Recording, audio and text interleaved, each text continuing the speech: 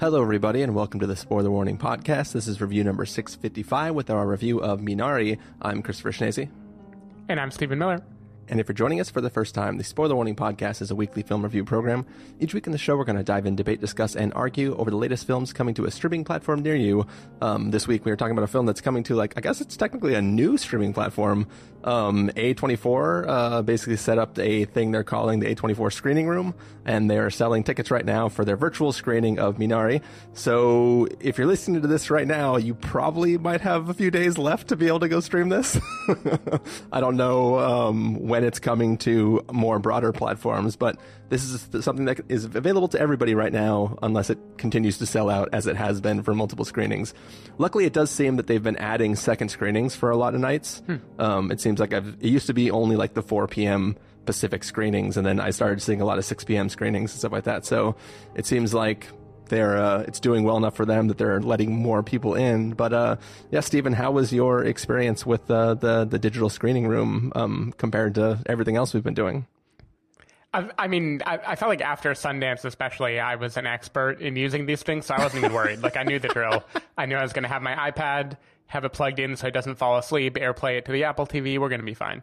We were texting before because their language was a bit ambiguous about what the window entails. That's always a problem, right? Yeah. They'll always say you have a window of viewing the movie, in our case, from 4 p.m. Pacific to 8 p.m. Pacific. And then it's never clear if that means, if I watch the movie, but the movie's 2 hours long, what happens if I pause it at, 9 p.m. Pacific? Is it going to not let me unpause it, right? Is it going to lock me out because I'm technically outside the window? And that becomes the terrifying thing. So I watched the movie at 5 or 5:30. I tried to be cautious, but not overly cautious.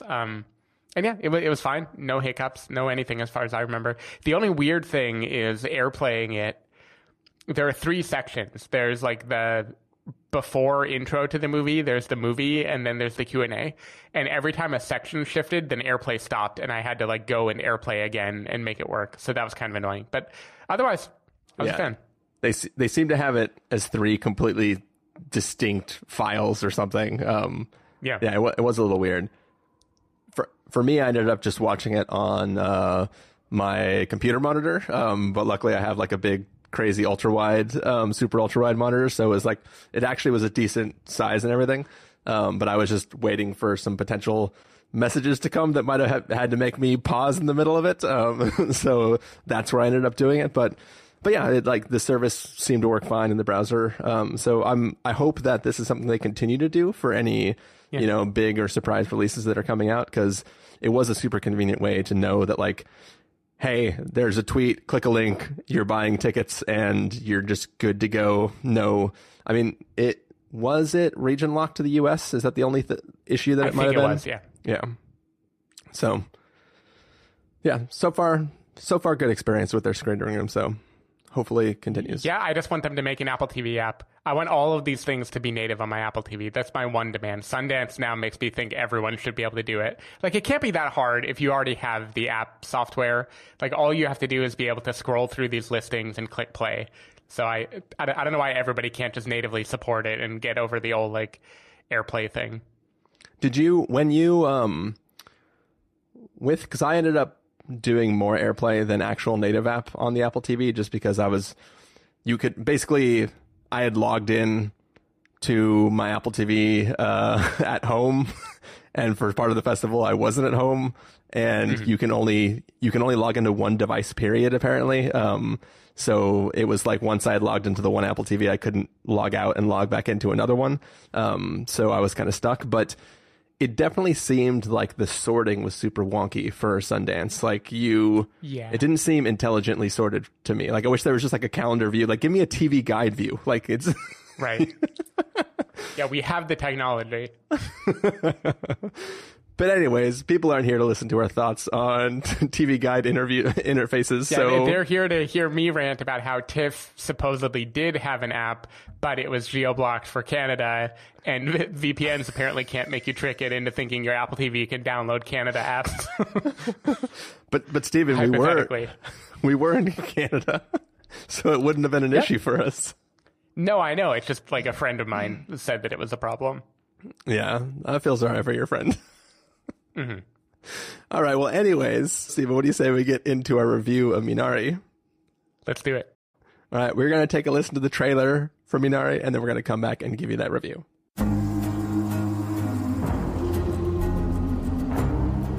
David, look! They're wheels! Wheels? 여기 대체 어디야? 집이지.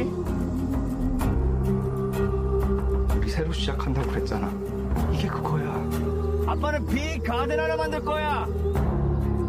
What a wonderful day to be in the house of the Lord. If you're here with us for the first time, please stand. What a beautiful family. Glad you're here. How's your daddy like that new farm? He growing things good, doing things right? Yes. 미국 애들은 할머니랑 같이 방 쓰는 거 싫어한다던데. But I don't like Grandma. 걔는 안 그래요. 한국 애니까. Grandma smells like Korea. 야, 뭐라고? 그랜마 스멜?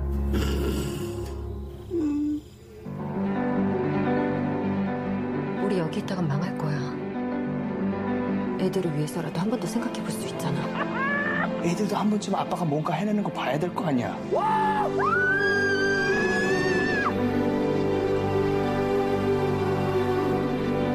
깨라 이놈아. 할머니는 진짜 할머니 같지 않아요. 할머니 같은 게 뭔데?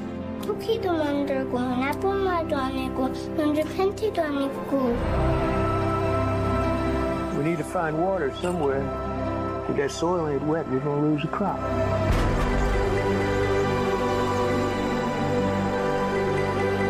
결혼하면서 했던 말 기억나?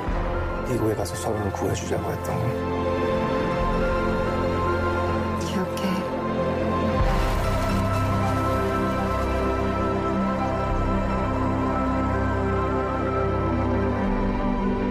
어이, 프리티 보이, 프리티 보이. I'm not pretty. I'm good looking. All right, so that was the trailer for Minari, and basically there's a story of a Korean family who moves from California to settle down in Arkansas, where they try to build a little farm and sort of make their life there. Stephen Miller, what did you think of Minari? I thought this movie was lovely. What's interesting to me is this movie is doing a bunch of things that other films have definitely done before, like their own genre. Like it is clearly kind of coming of age is maybe the wrong word because the kid doesn't even come of age, but it is like a reflection of childhood. Seeing the life of parents through the eyes of the kid. Like I think of, The Tree of Life or Wildlife, for instance. And then it also is kind of like a sweeping story of America. And I think of Terrence Malick in general here of kind of like a lot of like tenderness and views of like the land and of people like being a family. And that like it has these things that there are clear emotional arcs that it could follow that would easily be this is a great Sundance movie, made Stephen cry, B+, A- type of situation. But unlike what it could have done, it chooses to be very unique and like not march to that mold in the ways you would have expected. I feel like this is a movie that it manages to be very, very heartfelt while also being very, very, very specific and kind of resisting a lot of the normal emotional moments that you would have expected a film like this to give you. I feel like that's exemplified by what I think is the most important relationship in the movie, which is between the grandmother and David. Yeah. In most movies about this, the tenderness would come kind of immediately.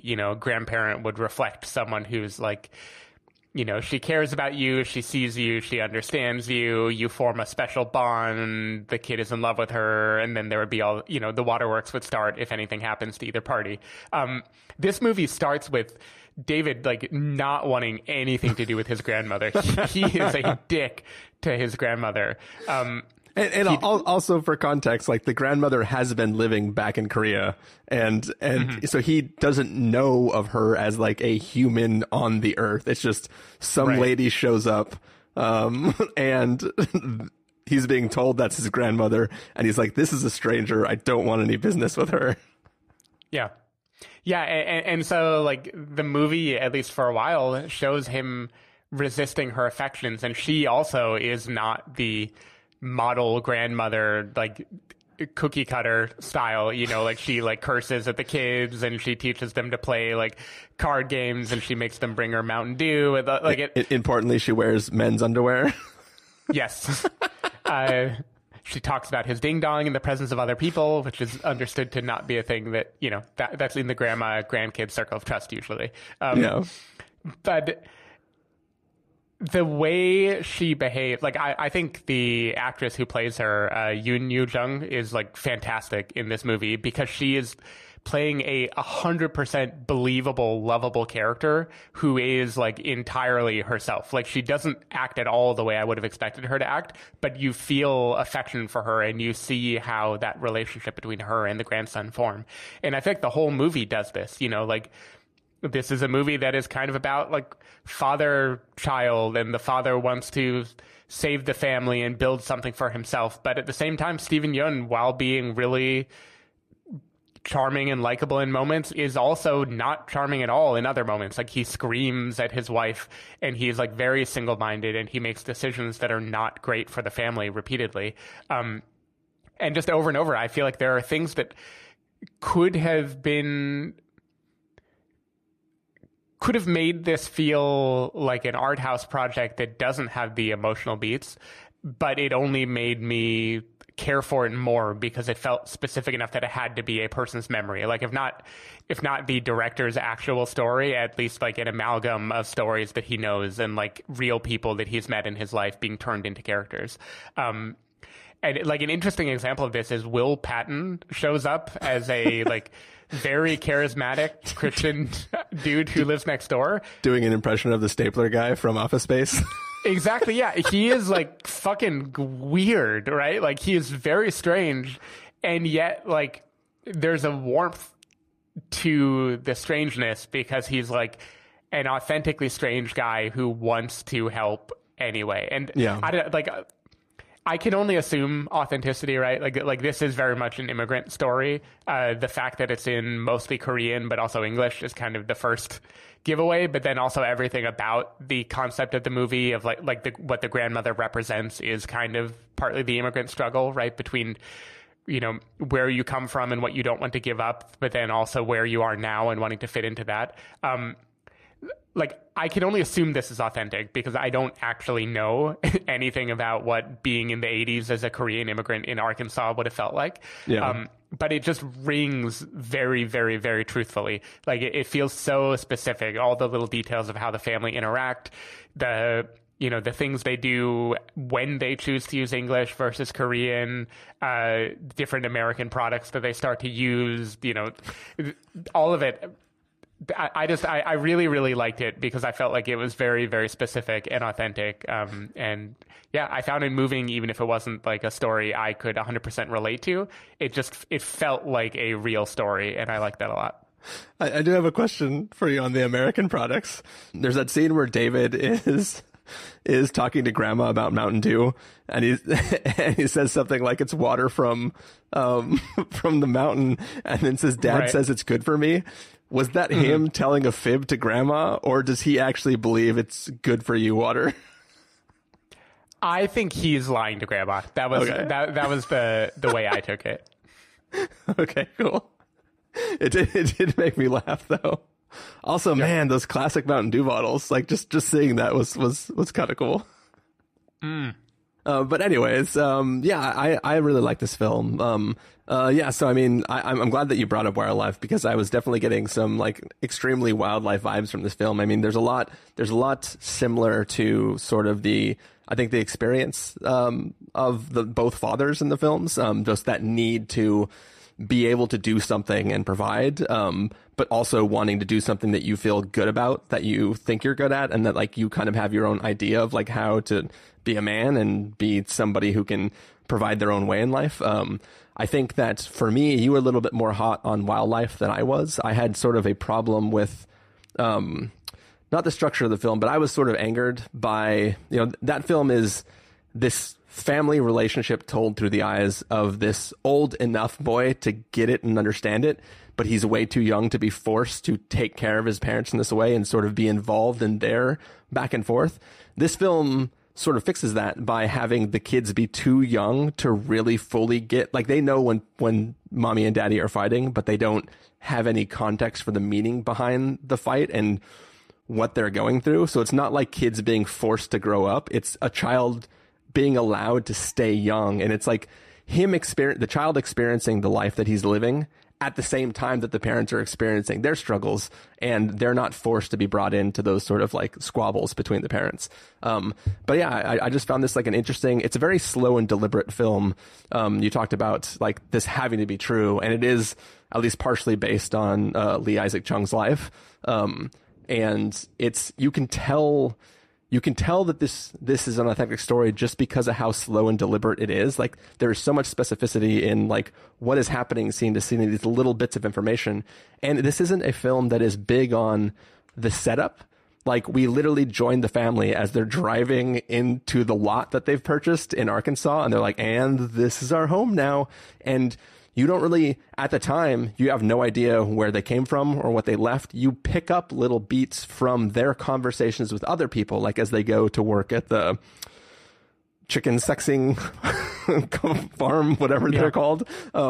Like you get through their interactions with other people, the backstory that you need to have the context for what the experience is that they're currently doing. And I just really found that it's an interesting, slow-paced film that is still captivating, but there's not a lot happening. You're just watching a person who has had a life that you haven't been watching, who has decided, I want to leave California and I just want to have a farm and I want to make my living farming and just call it a day, work for myself, still be able to provide for the family. I can buy a bunch of land in Arkansas for cheap as hell.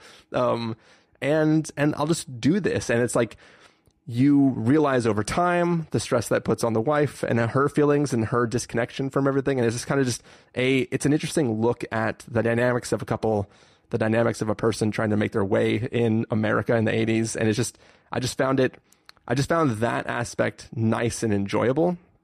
But I think really, as you said, like David and the grandma are like fucking A+,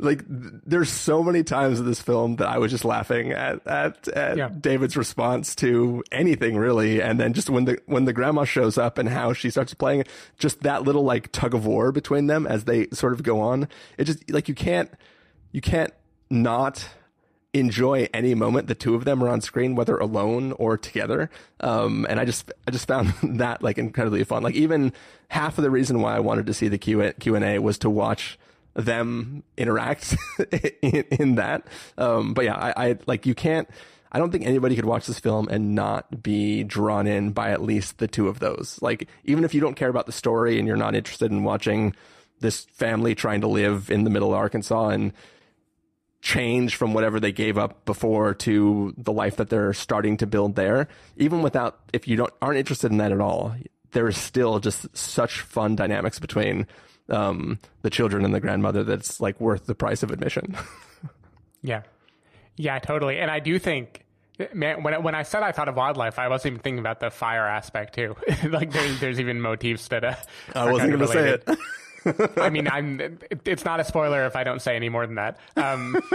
But yeah, I think, like, again, the family drama piece, I think, is really interesting. What elevates this beyond just a charming movie about, kid and grandmother and kind of how that represents the immigrant experience for them, is that there is a family drama being told here, but it's being told in we get like little windows into what is happening. Like, the movie will just delve into like a specific argument or a very specific like event that the kid sees, and then it'll just check back in later. And like the pacing of the movie, the chronology of it, everything is like, it is not told in a kind of traditional family drama where you're going to slowly feel more and more strain between them and then ultimately something erupts. It is much more like ambient than that, in a way that I thought was really interesting. And it makes it so when big things do happen, like let's say a big argument or Steven Yeun saying something to his wife or vice versa that seems like a really like top shelf thing that just like happens in the middle of a heated exchange. It's so like jarring that it worked on me better than if it were going for melodrama. Like I feel like because it zooms into all these little moments and it gets them all right, when it does have big, searing, dramatic moments, it still feels very real to me in a way that, like, I don't know how to put my finger on it. I just, like, when things happen in the third act of this movie that normally would be, like, the really, really moving moment where you know exactly how to feel, I felt much more intrigued and kind of tickled than I expected. Like I just felt like this was a movie that knew what it wanted to put me through, and where it wanted me to land was not just crying. Like, it wanted me to land in a more contemplative place, and I thought that was really, really interesting. Yeah, one of the things, just going back again, that I really, really liked is the way we find out how the wife is experiencing this transition is through kind of other, like, obviously they have arguments about it, but this isn't like, not to go back to other films from the festival that I didn't like too much, but like in World to Come, right?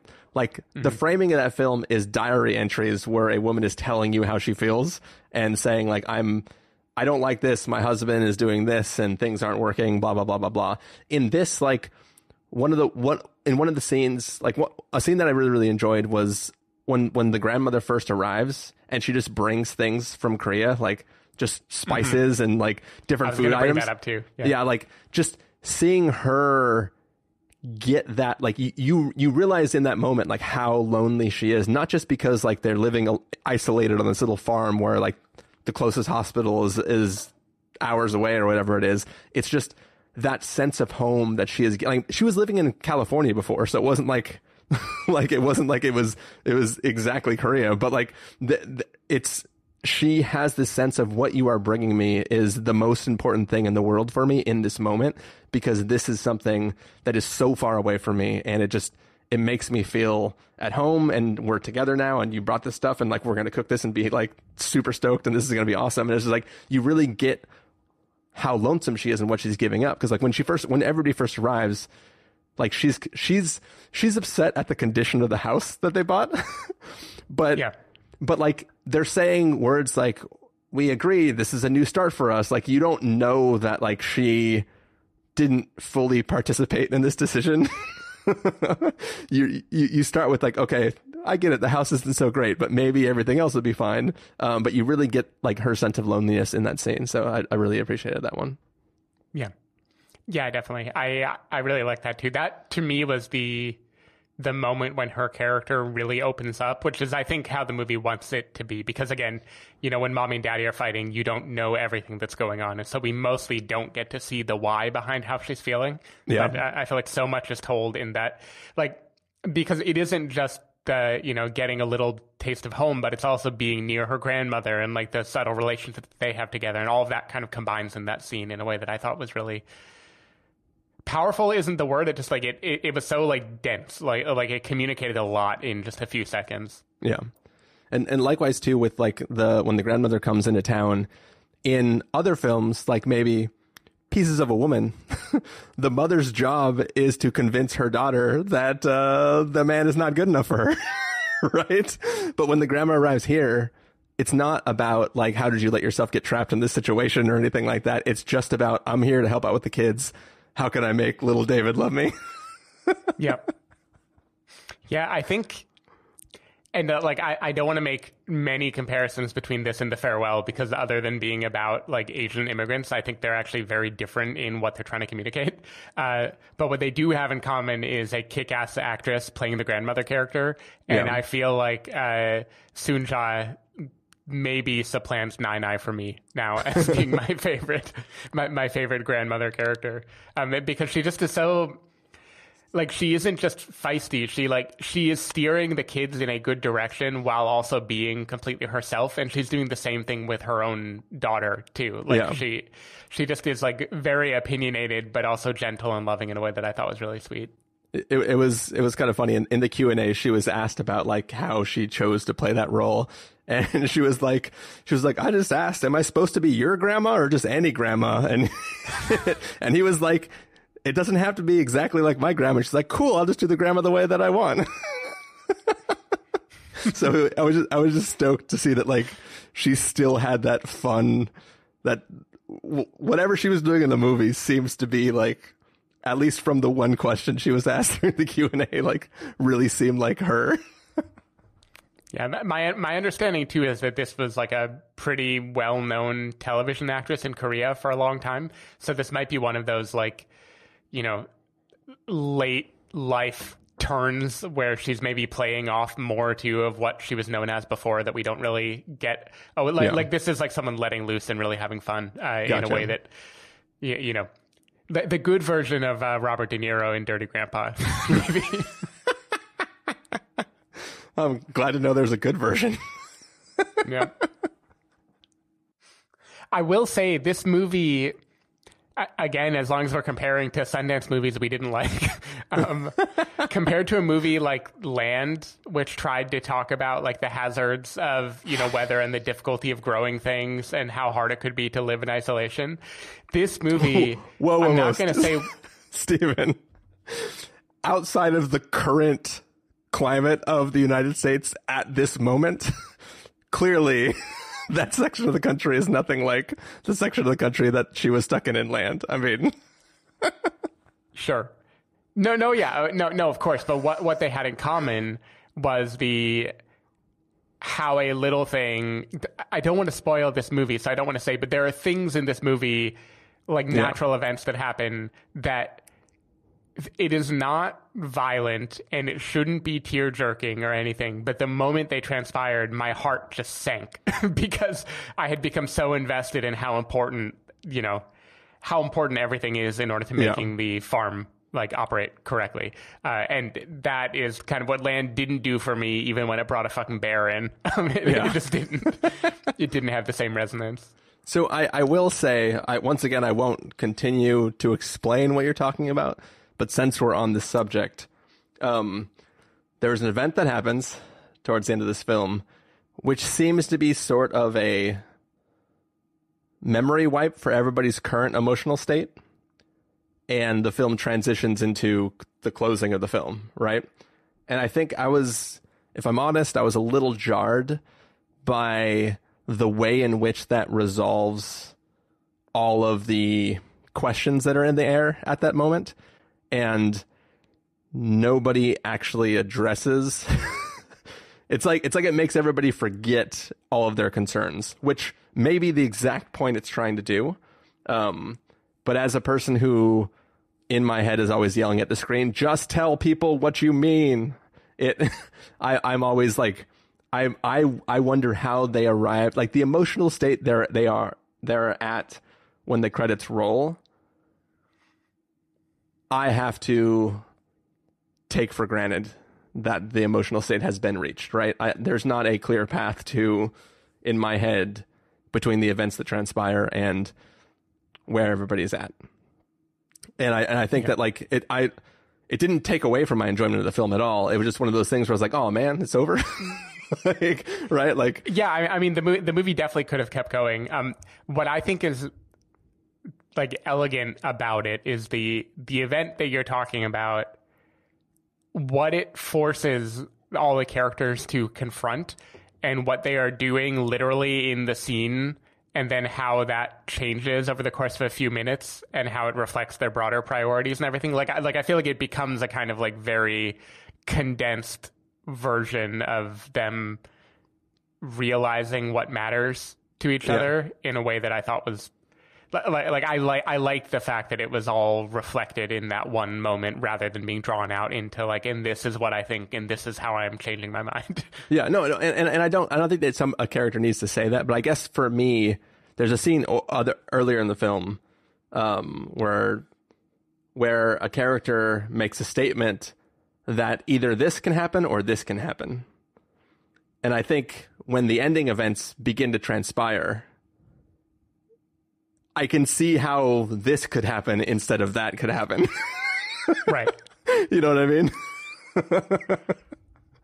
Yeah. No, I hear you. I do want to say too, I like I know it's obvious because it's the title of the film, but I do like the metaphor of Minari, like the thing that can adapt and grow pretty much anywhere and still, retain its own flavor and everything. And then comparing that to crops that are like so carefully invested in certain hopes and outcomes and everything. Like I thought that was a really elegant metaphor for, the experience of the characters, and then also maybe like how rigid their priorities should be versus being more like the grandmother and just kind of, rolling with life and, continuing to have your own spark. So I like that. I will say too, also that, you talked about how this film isn't a film that is like it's a sort of a more subtle film. It's not a film that's trying to make you cry. It's not a film that's about that sort of thing. I definitely did tear up a tiny bit when David runs. Oh yeah, sure. Which I just, whatever reason, it was like that might as well have been like Rudy catching a football. Like. All I'll say is I still didn't know how sad this movie was gonna get, so I was cautiously emotional in that scene, but I didn't know if it was about to hit me with a double whammy. Oh yeah, true. It is prepping you for Waterworks, but for me it was like a triumphant like tearing up. Right? It wasn't a sadness tearing up. It was like fucking run. He is such a... So I didn't actually watch the Q&A. Like I saw it buffer, but I forget. We had to pick up dinner, I think, afterwards or something. The kid has clearly grown a bit since the movie was filmed.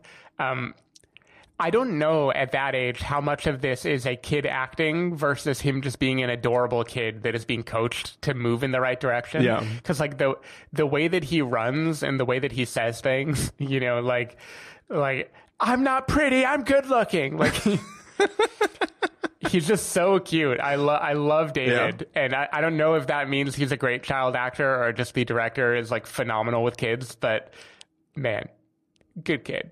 Yeah, he was the intro to the movie, like welcome to my movie. I'm in this movie. It's great. And then in the Q&A, he just had like this red blazer on, and he just looked so badass. Like he just looked so confident. Like I remember when we went to Tribeca and we saw all these small moments. Yeah. And like the one kid in the Q&A, like he wasn't even a kid. He was like a high schooler, right? But like his friends were just in the audience, and he walked home from the theater. Yeah. And it's like he didn't get it that he was in a movie that was at Tribeca. Like this kid looked just like 30 times more confident and just be like, I look like $1 million right now. This is great. I'm imagining, because I didn't see the Q&A, that like he's probably only aged like a year and a half or whatever since this movie was filmed. But like in the film, he's an adorable little kid, and in the Q&A, he's like Timothée Chalamet. He's like talking about his next project. I mean, might as well be. I hope he should be in everything for sure. So, anyways, any last thoughts on Minari, Stephen? No, I think it's great and sweet, and everybody should check it out. Now, don't get ahead of yourself, Stephen. We don't want to spoil the verdicts for everybody, so let's do that now. Stephen Miller, if you're going to give us a must-see, recommend with the caveat, wait for until pass with the caveat, or a must-avoid, what would you give it? I'm giving it a must-see. I think this is a sweet film that is both like a very Americana coming-of-age story, but then also a very specific movie that like kind of refuses to give you all the easy emotional beats. And I think it makes it is not challenging in the sense that it's like difficult to watch at all, but it is a movie that I think it's taking you somewhere, and it's filling a 2-hour runtime with a ton of very, very, very specific scenarios and letting you kind of infer the relationship aspects. And I think it's doing it in a beautiful way where you will walk away feeling like you understand this family, but you won't have just seen like a Hallmark card type of movie. Like I think this is a really good drama that isn't misery porn, but also isn't just pure sweetness. Like it does a good job of balancing both of those. And yeah, I think everybody should check it out. Yeah, it's a must see for me as well. I really enjoyed it, and I thought it was kind of it's a beautiful story, but it's also a very simple story, and it's also a hilarious story when you factor in the child and the grandmother. But yeah, everybody should check it out. And if I play my cards right and I actually edit and release this soon enough, you can probably still get tickets from A24's virtual screening website that they've set up. So there's that. If it's not up soon enough and you don't get to see it, I'm sorry. it'll be released soon enough. But yeah, that's going to do it for this review of Minari. Stephen Miller, if people want to find you throughout the week, where can they do that? People can find me at twitter.com/sdavidmiller or sdavidmiller.com. People can find me at ChristopherInRealLife.com or Twitter.com/ChristopherIRL. You can find the podcast over at thespoilerwarning.com, where you can get a bunch of the back episodes of the show.